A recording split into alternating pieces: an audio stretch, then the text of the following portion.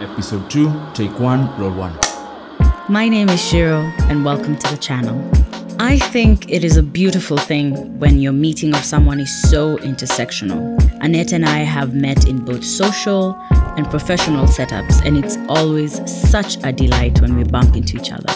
We went to the same campus, volunteered in the same advocacy spaces, and now we both exist in the film and communication worlds. What is funny though is that when we met, we fostered our friendship online way before we met in person. Back in the day when Facebook was the place to be. Back when I used to use a pseudo account to express myself. It feels like an entire lifetime ago. As an abled person, I struggled to word and navigate the politics of an experience that I have not lived. And so I needed a friend that doesn't mince her words, is open and candid, is brave and vulnerable, and will call me out and correct me while talking about disability. For me, that could only be one person. Let's welcome Annette Atieno. My name is Annette Atieno. I'm a communication specialist. And I'm currently a master's student. I keep forgetting that I'm a master's student until it's time for assignments. So I'm a master's student. My disability is that I broke my leg in 2009, and I've never been able to walk completely unaided since. So I have a metal rod in my leg, a few pins in my hip, and some screws in my knee. And I'm on crutches. I'm a disabled woman. When you use the word disability, what does that word mean to you? That's a good one, Shiro. That's a good one. So I live very much on the fringes of just like, on the outside, right? Of just like disability, and my advocacy has never really focused on disability, right? And I think it's one of those things that happened to me, and then I got up and it put me down literally for a year or so, and I had to get up and, go, right? And so when I use it, it's more, I only use it as a political term, in that also as a way of reminding people that I might be slower or I might need more space or, but usually the crutches do the talking for me. Interestingly, sometimes I can, limp without the crutches, right? And when I do that, I'm very shocked at how rude people become. So like people are polite when you have crutches, right? Like people remember your disability. So what I'm trying to say is that when disability is visible, people are more empathetic. And then when it isn't, then suddenly you're just someone who can be pushed, run over. You know what I'm saying? So yeah, it's a political term for me. Long story short. Do you have moments where you wish you were not? Like that didn't happen, like that accident didn't happen? This again intersects with other identities of mine, right? Because then your body becomes a representation, you are your body, right? You very seldom are you your mind, right? When you're out there, you are your body, right? And so for my other identities, which include, mask presenting and things like this, is that my disability gets in the way, right? It becomes a hindrance. For me, a really big thing is because I'm also diabetic, surprise, another thing. So because I'm diabetic is one of the things, and the doctor is like, you need to lose weight because of the metal rod. I'm telling you, intersectional oppression. Because of the metal rod in my leg, my doctor's always like, you need to lose weight, right? And so a lot of the ways in which sports science people in the country have been taught that you can lose weight is through exercise, right? How am I going to exercise if the things that I'm exercising on are broken? You understand? So then that just adds a whole other aspect, right? And I've said this before, is that Kenya is a highly violent country towards disabled people, right? Accessibility is a hoax. People put ramps and think that's accessibility. We have given, now everything is peachy, right? When it really isn't. Where I live, I have to walk on an uneven road, and I hope that my MP sees this, is that there's no tarmac on that road, right? And so I have to walk on like rocks, which is like death on my hip, which is like, it's terrible and it's horrible, this country, when you're disabled, because accessibility becomes just a headache. What questions annoy you the most in regards to your disability?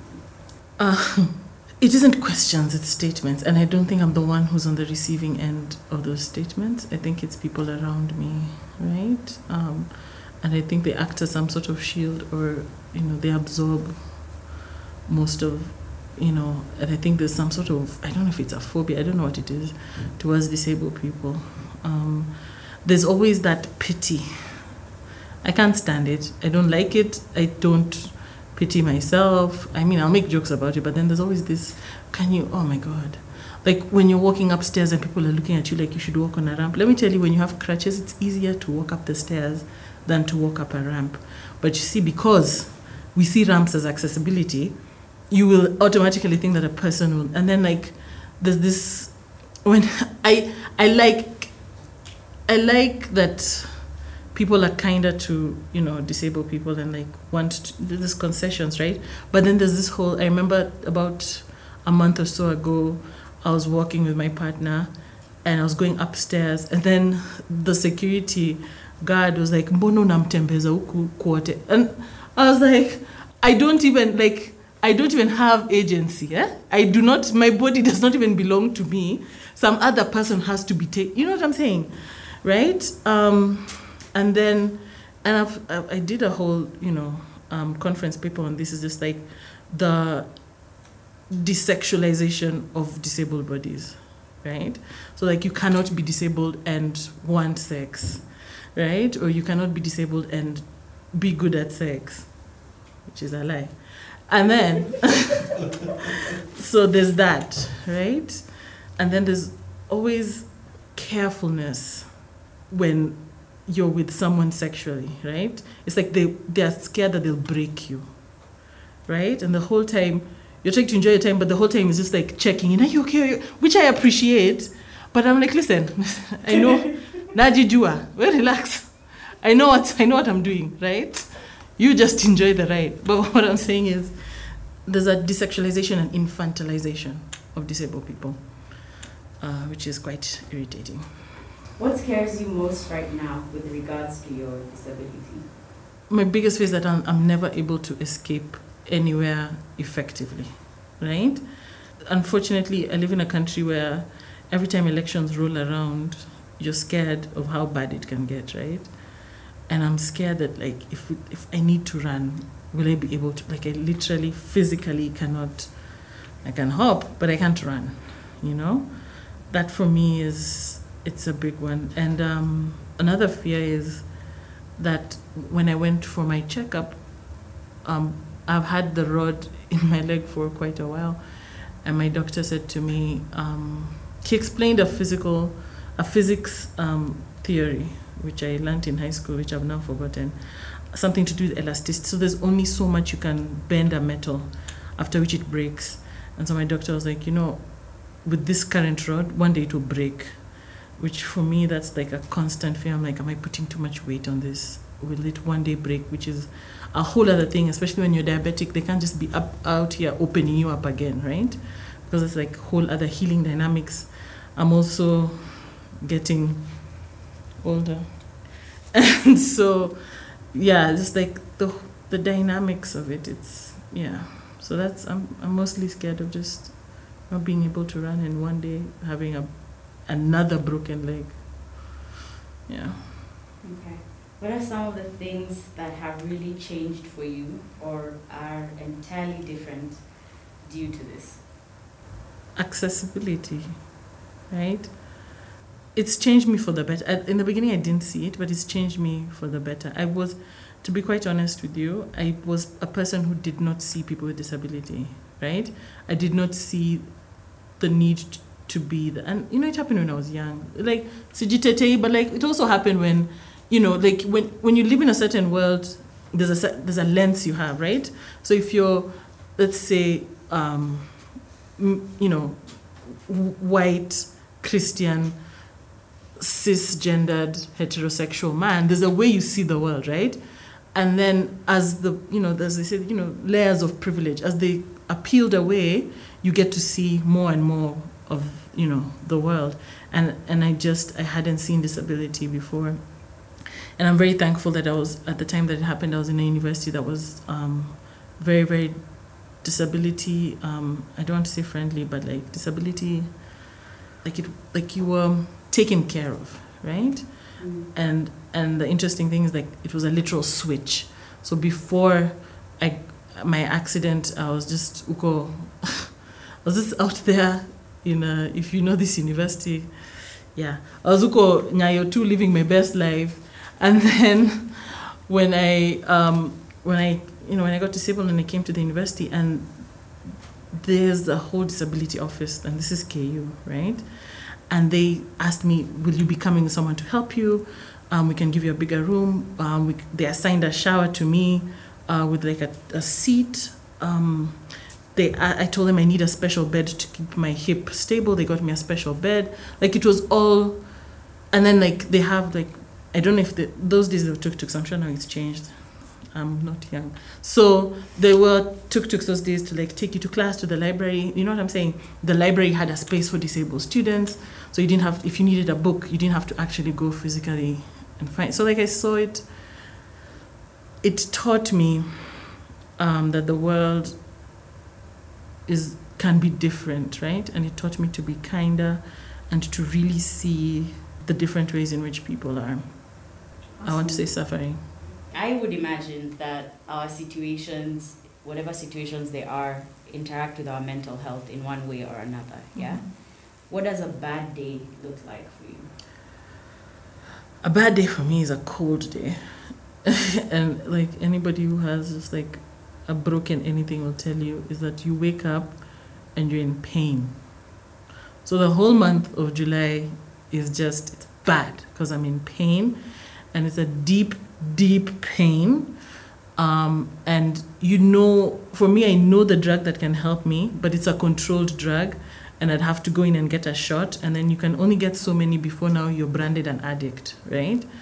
And so for me, a bad day is pain and having to deal with that pain. And I remember when I first went into surgery and I came out, my surgeon said, you're going to be in pain for the rest of your life, and you're just going to have to learn how to live with it.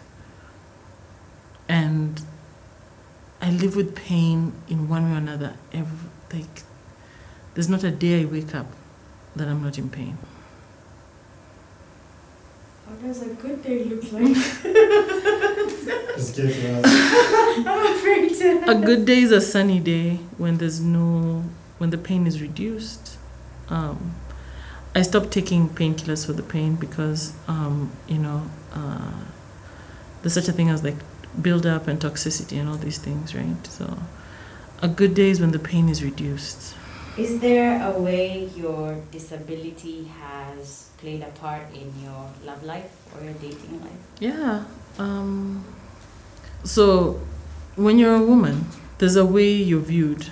You're only good for so long and in so many ways, right?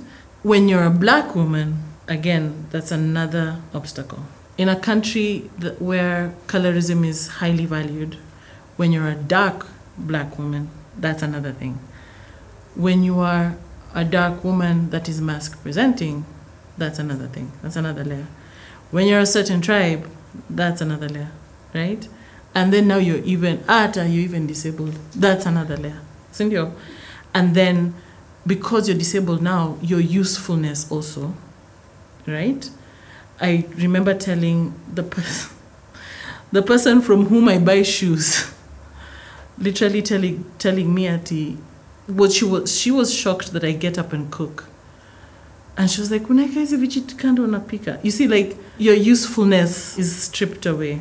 And so it almost becomes this whole niche of people who, like, it's a very small pool of people who find you attractive, find you useful, you know what I'm saying? Which I tie to something my mom once told me, is that as a woman, and I know our mothers say toxic things, and I love you, Mama, if you're watching this, I love you, but you said this, is that as a woman, you only make it in this world if you're beautiful and if you're really smart, right? I had to be really smart, right? And so basically when I'm selling myself to my partners and stuff, which is why on Tinder, I am that catfish, but I'm not catfishing like with fake pictures. I'm a dark square.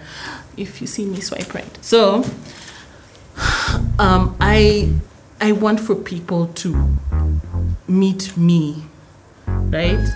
And then they can contend with me, right? Yeah. Yeah. Awesome. You answered the last question without knowing. I'm smart. Thank you for listening. If you enjoyed this episode and are keen to place faces on these amazing voices, head on to our YouTube channel, TheChannelKe. And while you're at it, feel free to like, share, and rate this podcast. Till next time, this has been The Channel.